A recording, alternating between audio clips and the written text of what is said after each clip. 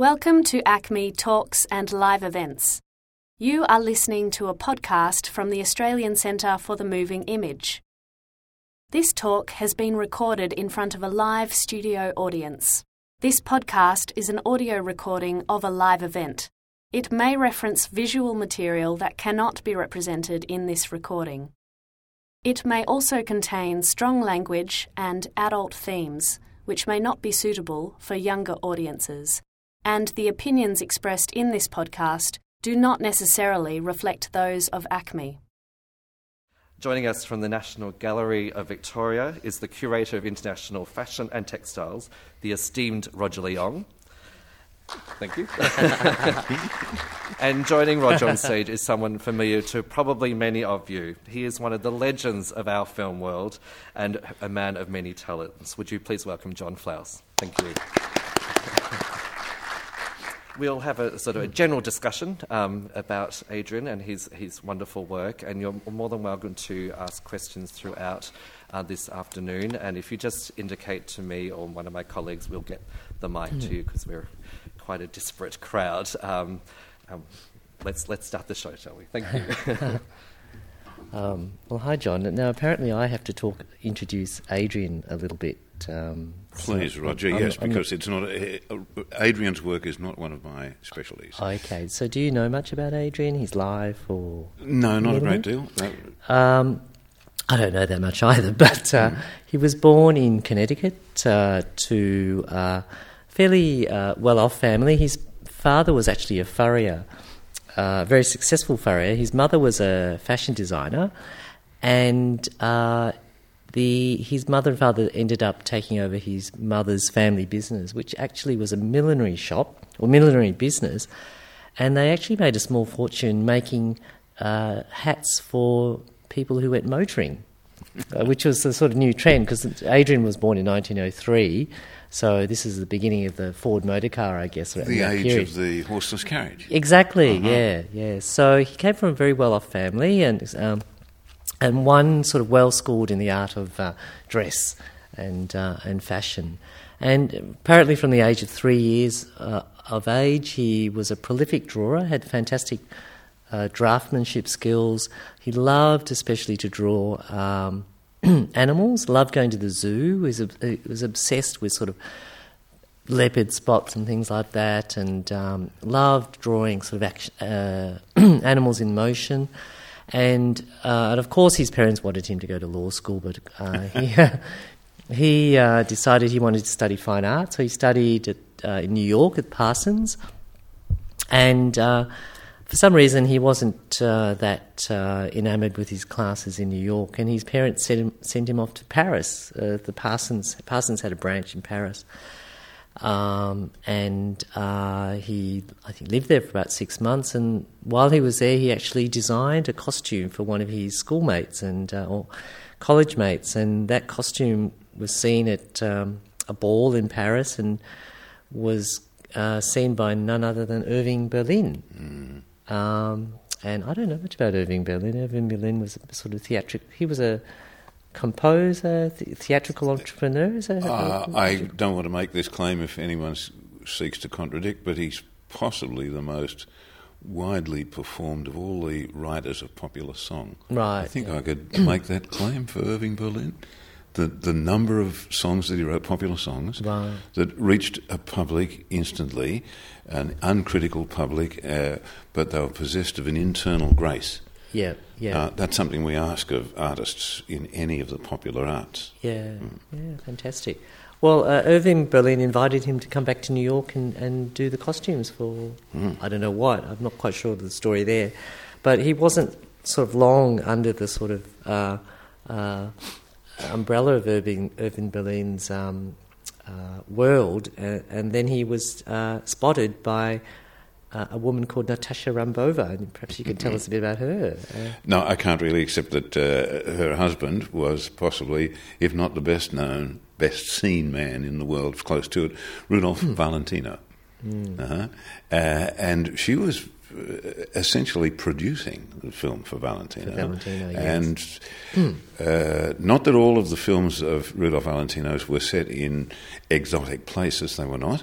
Some of them had quite realistic settings, contemporary settings. But Rumbofa must have seen something in Adrian's ability to create costume. It is, after all, it is an art. It is a valid art, peculiar to itself, though it has some cousins in other fields, doesn't it? Costume. Absolutely, but this is your specialty, Roger. You know costume. Oh, yeah, up to a point. I'm into fashion. I don't actually know that much about film design, but anyway, Natasha Rumbofa and Valentino took Adrian to Hollywood, and that's I think he went to Hollywood in 1924. He's about 24, yes. At the age of 21, and within a couple of years, he was snapped up by Cecil B. DeMille, who was at MGM for a while. 1924 is the year that MGM was formed as such, when Louis B. Mayer had his own production company, went into partnership with a couple other people.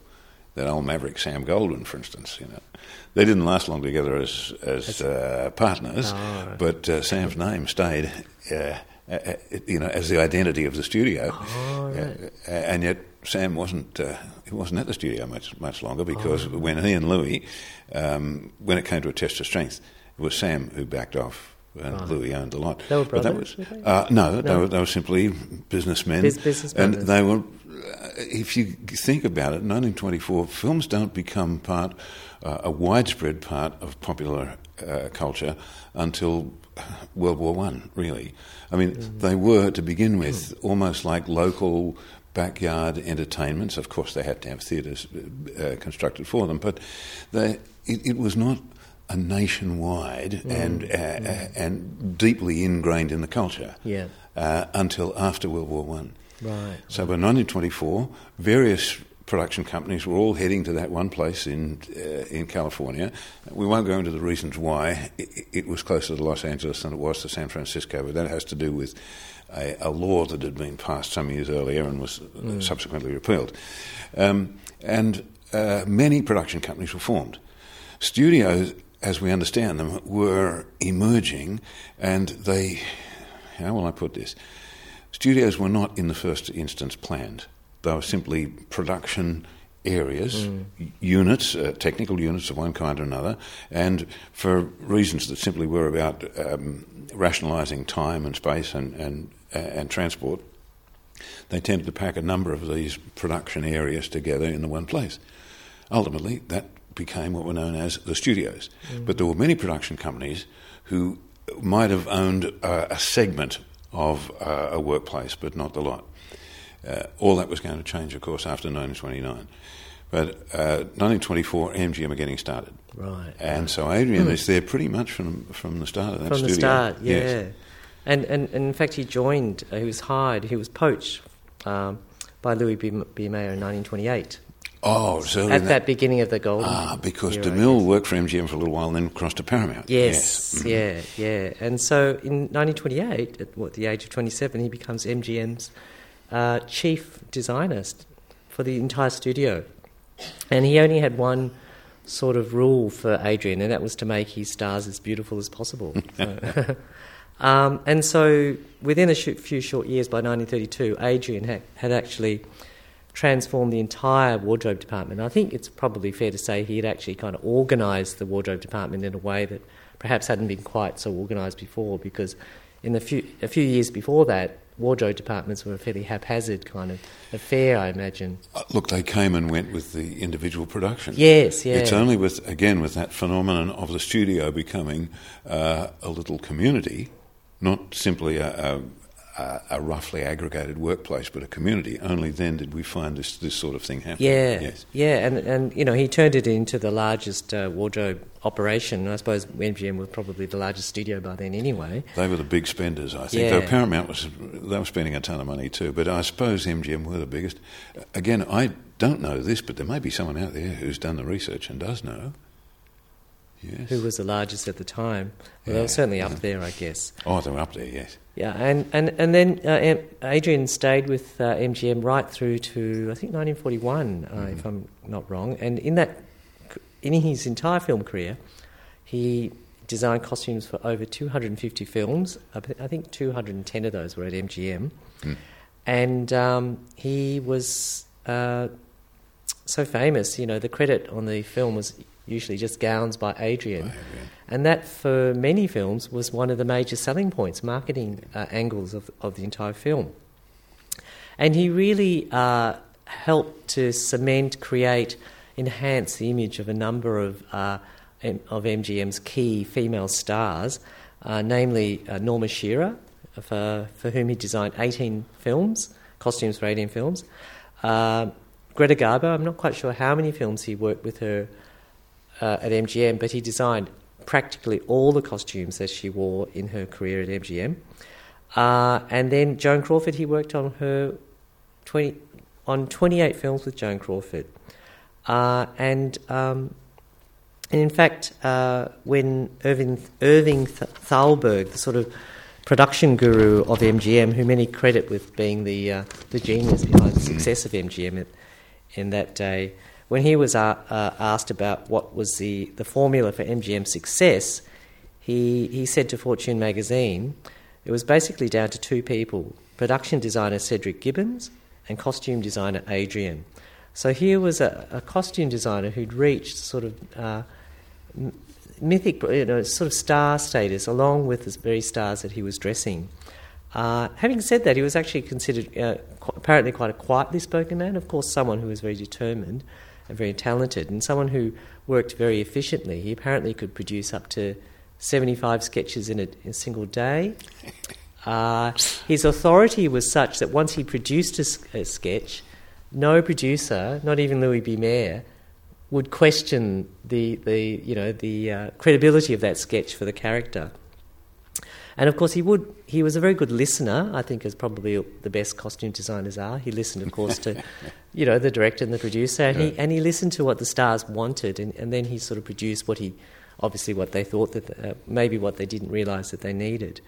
And I guess that wonderful tie-in, and I don't know anything about Cedric Gibbons, but he clearly was responsible for designing those very glamorous, very shiny sets, and MGM did produce the shiniest films, I believe. And Adrian matched that with his costumes. He did, but then when we were talking a little earlier, Roger, before we ended this, you raised the examples of two of the early Tarzan films, Johnny Weissmuller and Maureen O'Sullivan. Now, Gibbons was the production designer on those. Oh, right. So he had to construct, since they weren't going to go out on location, certainly not to Africa, Gibbons had to design jungles in Culver City, in MGM Studio, which he did.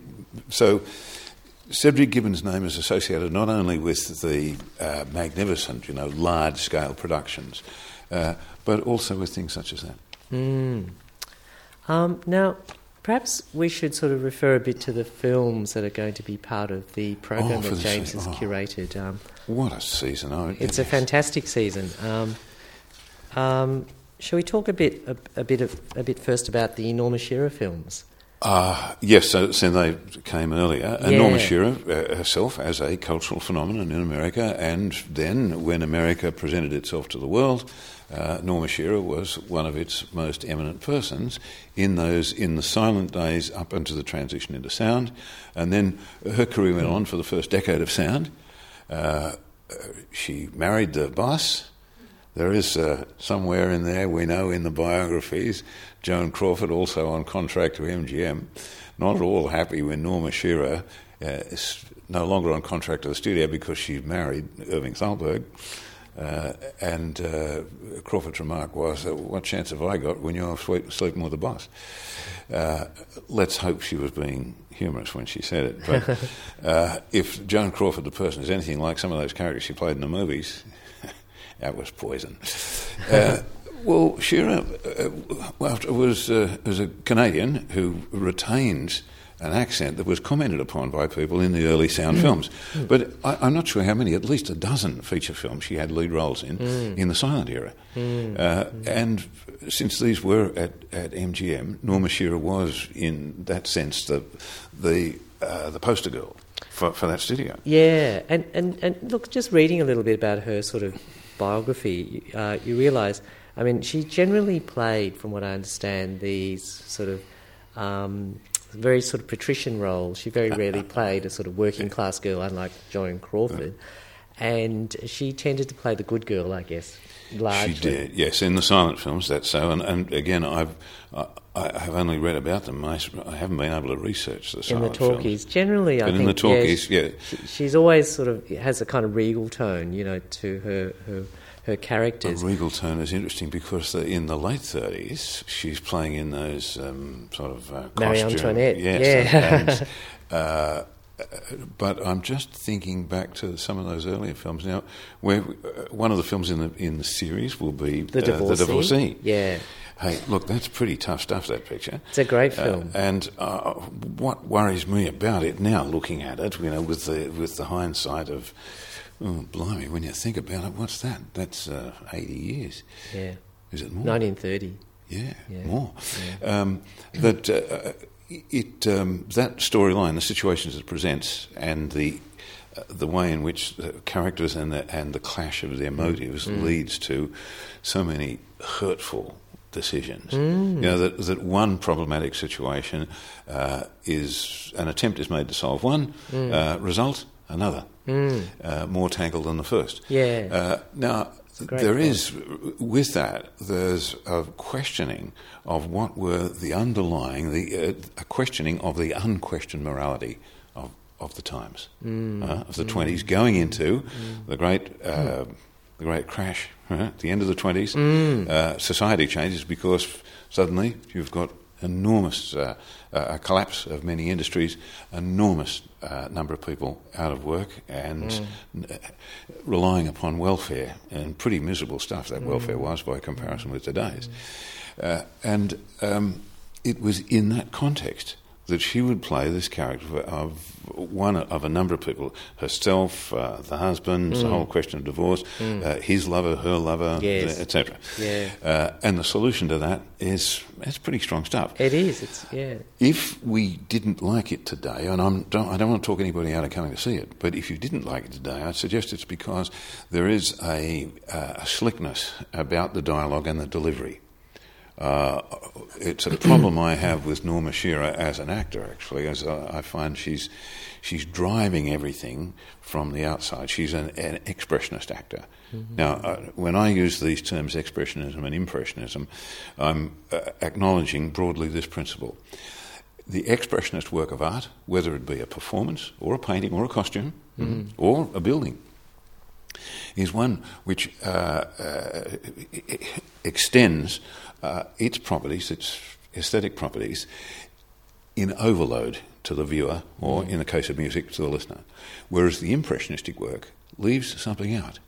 That is, there's an artful gap created, and into that gap, the listener, the viewer, whatever form you take, you're actually drawn into and in the case of drama, you're drawn into the illusion. In theatre, Anton Chekhov brought a radical innovation to theatre when he wrote plays in which some of the emotional territory was not being generated by the actors and transmitted to the audience, but in fact they were creating these gaps, and the audience lent their feelings to the characters. It hadn't been done before in the history of drama. Now, that's what I want to say about Shearer as an actor, is that for me, she was always an expressionist actor. Yeah.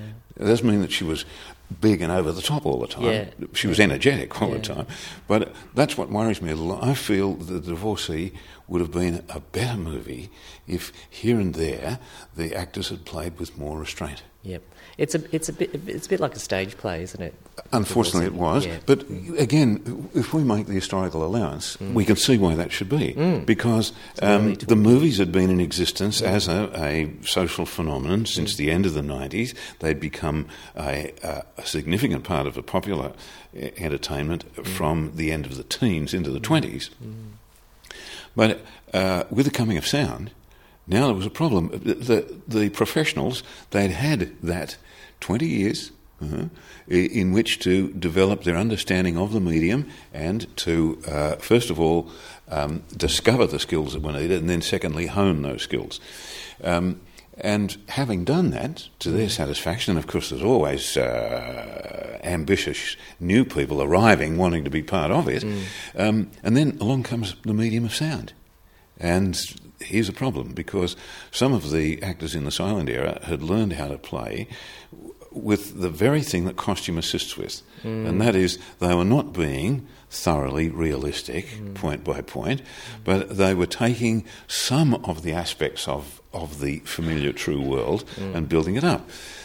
Something I say to screenwriters when we're discussing realism is to give two examples of realism in a pictorial form. One is, let's say someone would like directions on how to get from this building here, say, to another part of the CBD. Now, one of the things I could do, if I had the technology, would be to supply them with a realistic photograph, an aerial photograph of the distance from here, say, up to Victoria Parade or whatever, and across to Spencer Street and Spring Street. And that would be quite realistic. But as a guide to where you wanted to go in the CBD, it wouldn't be a big help at all. Whereas a street directory, which has now stylised reality, it has distorted reality in order to make it more accessible. So a street directory is, in that sense, a more useful representation of the true world, of the world, than would be a photograph. Now, when it comes to the art of mime and the dressing for mime and the structuring of the designs, that is the little designed area in which the mime is played out, that part of what's happening there is that's like the street directory, where the performer is signalling. Along comes sound. Now an entirely new dimension is added, and that's dialogue, language. I mean, we always had subtitles in silent films, I know, but these were relatively few, and you couldn't develop extended arguments via subtitles. But now it was possible to do that. So the actors, where were they going to find this? The people who'd been working in silent film were being pushed a little too hard. So their reliance on the camera, the work of the designer, the work of the wardrobe, costumier, all of these assisted them. But sometimes what they didn't practice was flexibility and or subtlety in the use of voice. And it's very interesting that you make that distinction between an expressionist and an impressionist. And I was thinking as you were talking that for me, I would probably judge or consider Adrian to be an expressionist. I was going to ask you in that, Roger. costume design. That's my impression of Adrian, and that's not I'm not sort of judging him badly or well or either way. No. But I think it was really interesting walking through that Hollywood costume exhibition and seeing. Well, the one particularly sort of standout Adrian costume was the one worn by Greta Garbo and Camille. Mm-hmm. No, Queen Christina, sorry. Oh, fantastic with this really heavy beading and embroidery right across the collar and the sleeves, very, very heavy. And that was pure expressionism to me. And it really sort of laid it out. When you think about the sort of tricks that Adrian uses and you compare them to some of the costumes, say, by Travis Banton, Walter Plunkett, even Edith Head, the detailing is much, much stronger. The whole effect is much more graphic, much more two-dimensional, I would say, for Adrian's costumes as compared with some other designers that we know. Yes. And even looking at Ori Kelly, that movie Les Girls on the Weekend, it was a fantastic film. Ori Kelly's, I would describe him as painterly, whereas I would describe Adrian as architectural, draftsman-like, two-dimensional, still fantastic impact. And I think that's one reason why Adrian's films, and particularly those MGM years, those sort of early 30s, or all of the 30s, stand out for me as such iconic and distinctive fashion moments because the costumes do actually stand out a lot. Yes. And even though Adrian himself, and he's quoted as saying, he recognised in 1930, he said, with the entrance of the human voice, characters suddenly became human beings. Everything had to be more real. The clothes took on a genuine character. And he said, what I'm trying to create for the screen are ultra-modern clothes, which will be adaptable for the street. But in fact, he really made quite distinctive, strong statements. You know, when you think of those big white collars that Greta Garbo wore, or those massive face-framing collars that Joan Crawford wore, they're sort of almost, well, they are overstatement, But what I think Yes. is really interesting about Adrian as a designer was that with his incredible talent was that he was actually able to take not only the audience and make the audience convinced about those clothes, he actually in turn influenced fashion on the street. On the street. So he actually brought that sense of overstatement and drama and graphic quality to the street. He influenced fashion, I think, in a very significant way, and not just, in terms of broad shoulders and so forth. Though those broad shoulders of Joan Crawford's did become a Absolutely, fashion. and look, he wasn't certainly the first designer internationally to bring about those sort of clothes hanger, sort of what they call silhouette. But the way that he crafted the sleeve, the way that that sort of very dead straight sleeve, that sort of very sort of military style jacket and tailoring that he brought into fashion, and which Joan Crawford epitomises, that was very, very influential, particularly in America. And America was a very big, important market at the time. Now, before I forget, I just wanted to say something about Shearer. And when you read about the sorts of things that Adrian did to sort of glamorise Norma Shearer, and it sounds, I'm going to sound very sexist when I say this, but, all the commentary says that she had short, dumpy legs and a long waist. She was also a petite woman with very fine bone structure, but she was a little bit fleshy. So Adrian's really favour to Norma was to sort of elongate her, and when you look at the clothes that she wears, they almost always have a slightly raised waistline to give her a longer leg line. But the other thing when you read about Norma Shearer is that she actually helped herself incredibly. She apparently exercised relentlessly, dieted relentlessly to put herself into shape in order to stay in shape for the films. And I think it comes across beautifully. There's one scene in The Divorcee which you just have to see. Yes. It's Norma Shearer wearing this fantastic silk crepe de chine pyjama suit made by Adrian.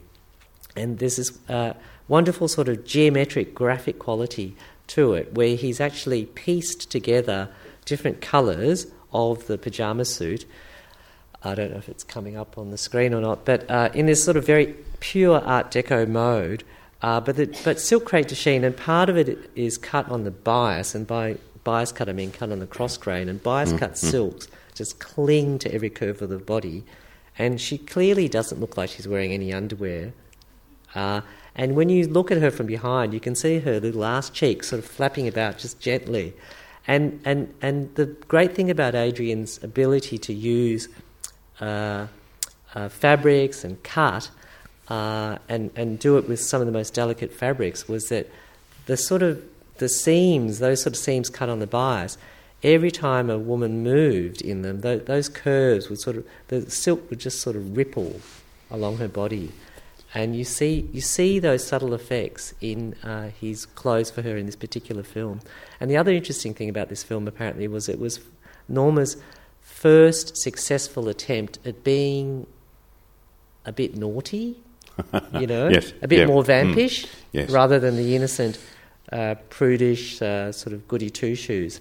And this is, again, an interesting reflection of something that was going on in a change of the moral system in America, I think was that, because there's no suggestion that she or her husband or any of the other marriages, married people in that story, none of them have kids.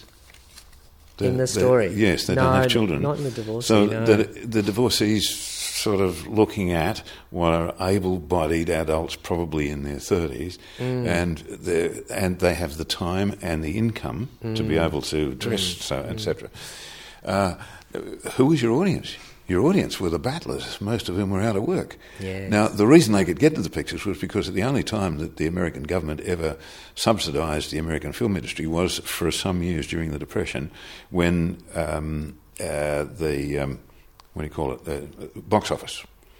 They subsidised at the box office so that people could go onto the pictures and they didn't have to pay relatively large sums of money to see the movies. So they were your major audience. But what were they paying to see? They were paying to see members of an affluent society, indulging themselves, pursuing whatever their personal needs were, but that meant that they were all egotists. And my worry about the film The Divorcee, so I've got to come and see it again. I haven't seen it. Oh, geez, I haven't seen it for over 50 years, but it left a memory. Yeah. Is that that ending is pretty much as nasty as anything else. It was as though the structure of this story is critical of the values that are lived out by the characters in the story. Well, it's a tough film, I think, isn't in some it? respects. So yeah. I really want to throw that back to people and say, look at The Divorcee and see where you stand about it, allowing that some of particularly the performances, by the present day would be disappointing in they're simplistic, some of the acting. But that's what was asked for by the actors. George Cukor didn't direct that one, as he did some of the others in this season. Shall we cut to the end of Norma Shearer's career to Marie Antoinette in 1938? Well, by that time, the Norma Shearer image had changed, and she was now playing historical figures, or if they were not actually part of recorded history, from historical periods. And there was how should we call it? There was a sort of a majesty to them. I mean personal majesty, not legal majesty. And Idiot's Delight, which happens in this time, is an interesting one to check, because here she is playing an American woman pretending to be Russian. So her Russian accent's got to be a clunky accent. The trouble is, if you get a clunky actor to play a clunky accent, you're... But now, I may be showing some bias that is not shared by others. I mean, my mum loved Norma Shearer. When I was a kid, Norma Shearer was what my mum talked about, not Joan Crawford, not Marlene Dietrich or Greta Garbo, but Norma Shearer. Well, she wears some pretty exotic costumes in there. In fact, there's a fabulous beaded black dinner dress that she wears with massive collar and braces, a belt filled with diamantes, just in the same way that Queen Christina costume worn by Garbo is in the exhibition. Now, Roger, I'll put this to you. Since your concern is about all of that, the intricacy and the sophistication of the art of costume design, would you agree with me that there's a danger for the overall effect of the drama? I'm thinking as an actor now, that if the costume expresses so much of the character I'm required to play, that I become like a subordinate to my costume? Well,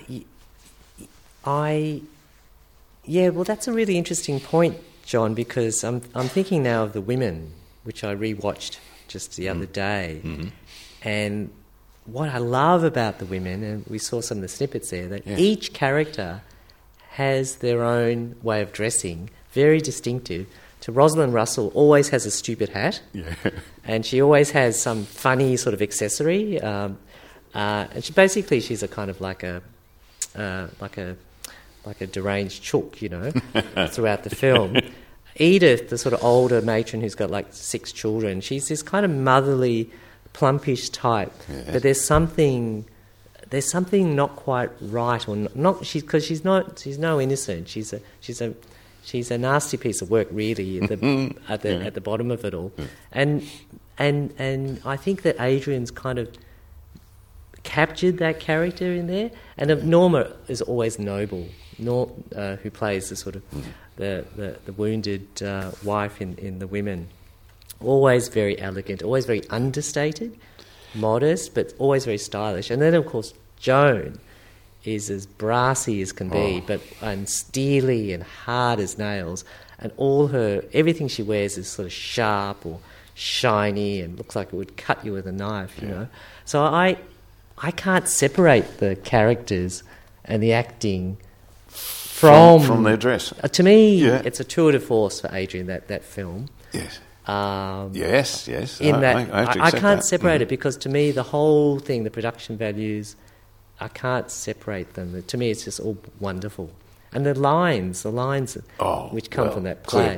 Claire Booth, yes, who wrote that. I mean, it was a stage play originally. Yes. Yeah. What about Virginia Weidler as the daughter? Now, she's perhaps the only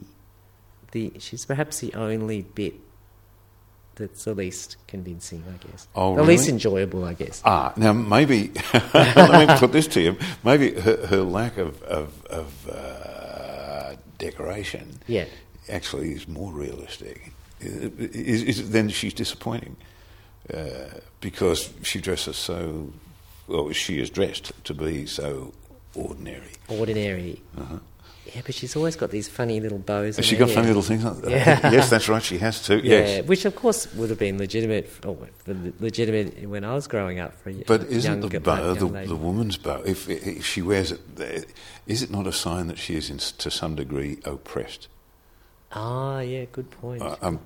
Is it almost like a code, the buttons and bows thing? Oh, yeah. I mean, again, I've got to throw that back to people and see what they think, because the practice, as for the dressing of people is concerned, let's say with the battlers of American society, but it was true from my memory of this country in Australia, that we still wanted, even the families that were on low and uncertain incomes, we wanted our daughters to look nice.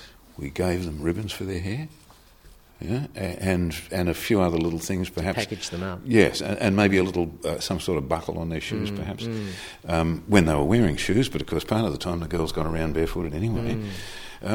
That dress, habiliment. Oh, there we are. I meant to use that word before. Isn't that a good word? Habiliment. It's a great word. But it wasn't habiliment itself a form of codification of where the person, particularly if it was a woman, where the place she had in the social hierarchy. It was, the signal was sent out via the code of the particularly the accessories to her clothing. Yeah, interesting. But actually, John, sorry to diverge there, but you know that Technicolor scene in The Women, the fashion parade, which is fantastic. I've always wondered, why didn't they make the whole film Technicolor? Was it about budget? I doubt it. I mean, the way that studio was spending money, I don't think they would have had to worry about that. Look, I don't know. And see, some of those executive decisions are taken by people in the back room, even with Hollywood studios. Not all the decisions are up front. It may have been an individual who said that section with the costumes, it's going to work better, it's going to impress people more if it's in colour, but the rest isn't. It certainly does. It's fantastic. And it does work that way, doesn't it? It takes you to another world. But I've never found anywhere in my reading over the years a justification for it. Yeah, it's interesting. And apparently there were 2 other films, MGM films, that Adrian designed for that had that little fashion parade segment. Perhaps it was Adrian himself. But what is known about Adrian would suggest that he was not in any sense overbearing or demanding. No.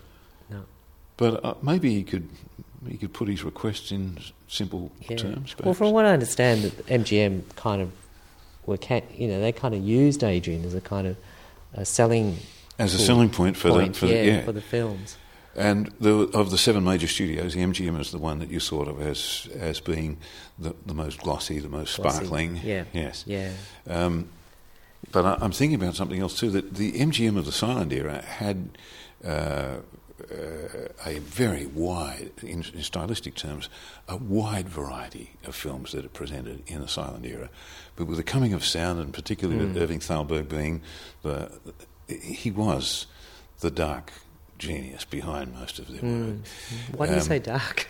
Because I mean, he didn't want the light thrown on him. Oh, I see. I mean, I'm sorry, I meant it in thought that there was sense. some macabre. No, nothing sinister. macabre at all. But simply that of course he was known, and once the marriage with Shearer happened, then he became more and more better known.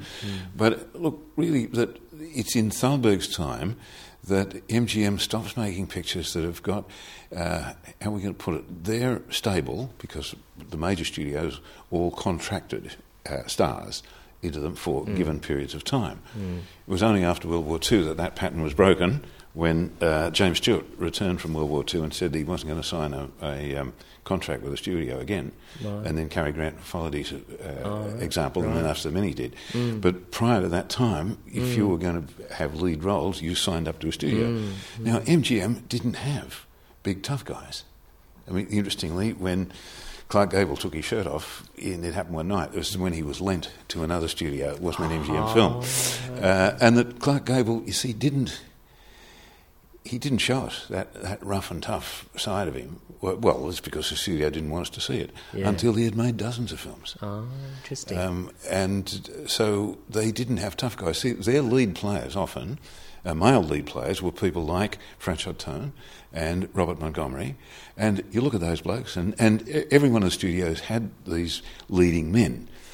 Warner Brothers had people like George Brent. Now, you look at these blokes and say, they wouldn't know how to throw a punch. No, they wouldn't know how to draw a gun. They may be able to ride a horse, but it was in a very genteel kind of way. Yeah. And they'd never jump from a speeding train, Yeah. But they got the leads in these films, even though George Brent, as some of us may know, was a wanted man in Ireland. He'd been an IRA activist against the British, and they had a price on his head. He went to America. So he drove Michael Collins. He knew how to do all those things. He knew how to drive fast cars and shoot guns and all the rest of it. But when he got onto the screen in Hollywood, what they wanted him for was a lounge lizard. And his little moustache, Errol Flynn copied his little moustache afterwards. Yeah. But so what I'm getting at there was that a number of the studios, MGM more than the others, it didn't have what we might think of as rowdies. It was Warner Brothers and so forth that had these blokes. Well, the women really dominated, didn't they? And they did. And so MGM was selling a product, a cultural product, in which women were almost always central to whatever was the story, whatever conflict of values, whatever moral dilemmas were going to be presented, women would be at the centre of it, and frequently were the instigators of it. So the men were their satellites. And some of those films we're going to look at in the season consider this. The society being depicted represents the men as having the power and the privilege. But in dramatic terms of where your interest is, of when you start lending emotion to what you see, it's going to be towards the women, not the men. It's a bit like a Jane Austen novel, isn't it? Well, yes. Yeah. Now, perhaps... I was just going to mention a few facts about Marie Antoinette that I pulled off the internet or wherever. Now, apparently it took something like 5 years preparation. It was the most elaborate production at the time in Hollywood. Adrian actually travelled to France and Vienna not only to do his research, but also to bring back authentic fabrics, laces, brocades and silks and so forth. He designed something like 4,000 costumes in all for the production, for 1,250 extras as well as the lead actors. And Norma Shearer herself wore 34 costumes in the film with a combined weight of 1,800 pounds. The heaviest was a wedding dress at 108 pounds, which included 500 yards of sheer white satin and every inch hand embroidered. There's a lot of hand embroidery, but also a lot of hand painting on the costumes in this particular film. Yes. The one, and I haven't seen the film, and I'm dying to see Norma Shearer. I don't know how old she was then, but she must have been close to let's see, late 30s. She'd have to be by the time Marie Antoinette's about 1936. 38. 38. Yeah. Yeah, she's got to be. I'm dying to see her late play that 30s. teenage Marie Antoinette as she arrives from Vienna at Versailles in the carriage. So I'm dying to see how they pulled that one off. Well, you see Marlene Dietrich playing a teenager in Scarlet Empress. Oh, really? For one scene only, of course. Oh. Yeah, it's possible. Now, we probably should talk a bit about the other actresses. Greta Garbo. Greta Garbo, yes. Yeah. I mean, Garbo has lived on in the memory, not just in the memory, but in the imaginative life and perhaps in the fantasy of many people who may not even have seen her in more than the odd film. See, Norma Shearer's, what are we going to call it? And I know I'm going to open up another debate if I use this term, but I will. Norma Shearer's mythological status pretty well vanished as soon as she left the screen. And that's not at all the case. I mean, Garbo, and at Paramount they had Dietrich, and in fact some of the films that Garbo made are comparable in their subject matter and their presentation to the ones that Dietrich made at Paramount. Their image lived on after their careers had ended. But with Norma Shearer, that wasn't the case. But Garbo Now, I have to ask something else here, Roger. These are the things you know. One of the requirements of the 1930 code for the studios, and this was later on around about 1935, Will Hayes tightened this up. But that original one said that there were a whole range of things that you couldn't show on the screen in costumes. And one of the things that this led to was almost impossible for us, unless we're, how will I put it, we've got to be highly motivated, and that's questionable, such motivation. We wouldn't know what the bodily shape of the figures of some of those women were, because the costumes, in fact, hid that.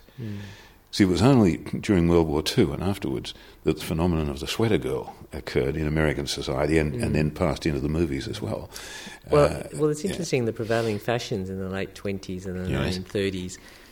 In the 20s, it was basically that straight up and down shift, the garçon look, which totally hid the shape of the body. Yes. In the 30s, the shape of the body came out, but it wasn't tightly outlined. Most of the dresses were cut on the bias in the 1930s, and that was the way you hinted at the shape of the body.